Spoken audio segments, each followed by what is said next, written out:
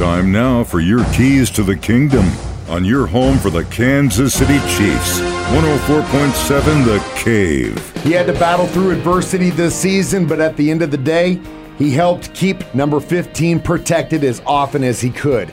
And Jawaan Taylor was a big part of that win in Las Vegas. Here's what he had to say after the Chiefs beat the 49ers. It's an amazing moment. I'm just still soaking it all in, still trying to catch my breath, man, for celebrating. Back in time. It's amazing, man. Unbelievable. I mean, I was pretty tired, man. We got to the end of it, but we knew what we needed to do to get a win. And, shout out to the guys around us, man. Everybody believed in one another. We got it done. Those are your keys to the kingdom. Brought to you by Dr. Mark Melson, the doc that rocks, now at Springview Dental Care. And your home for the Kansas City Chiefs, 104.7 The Cave.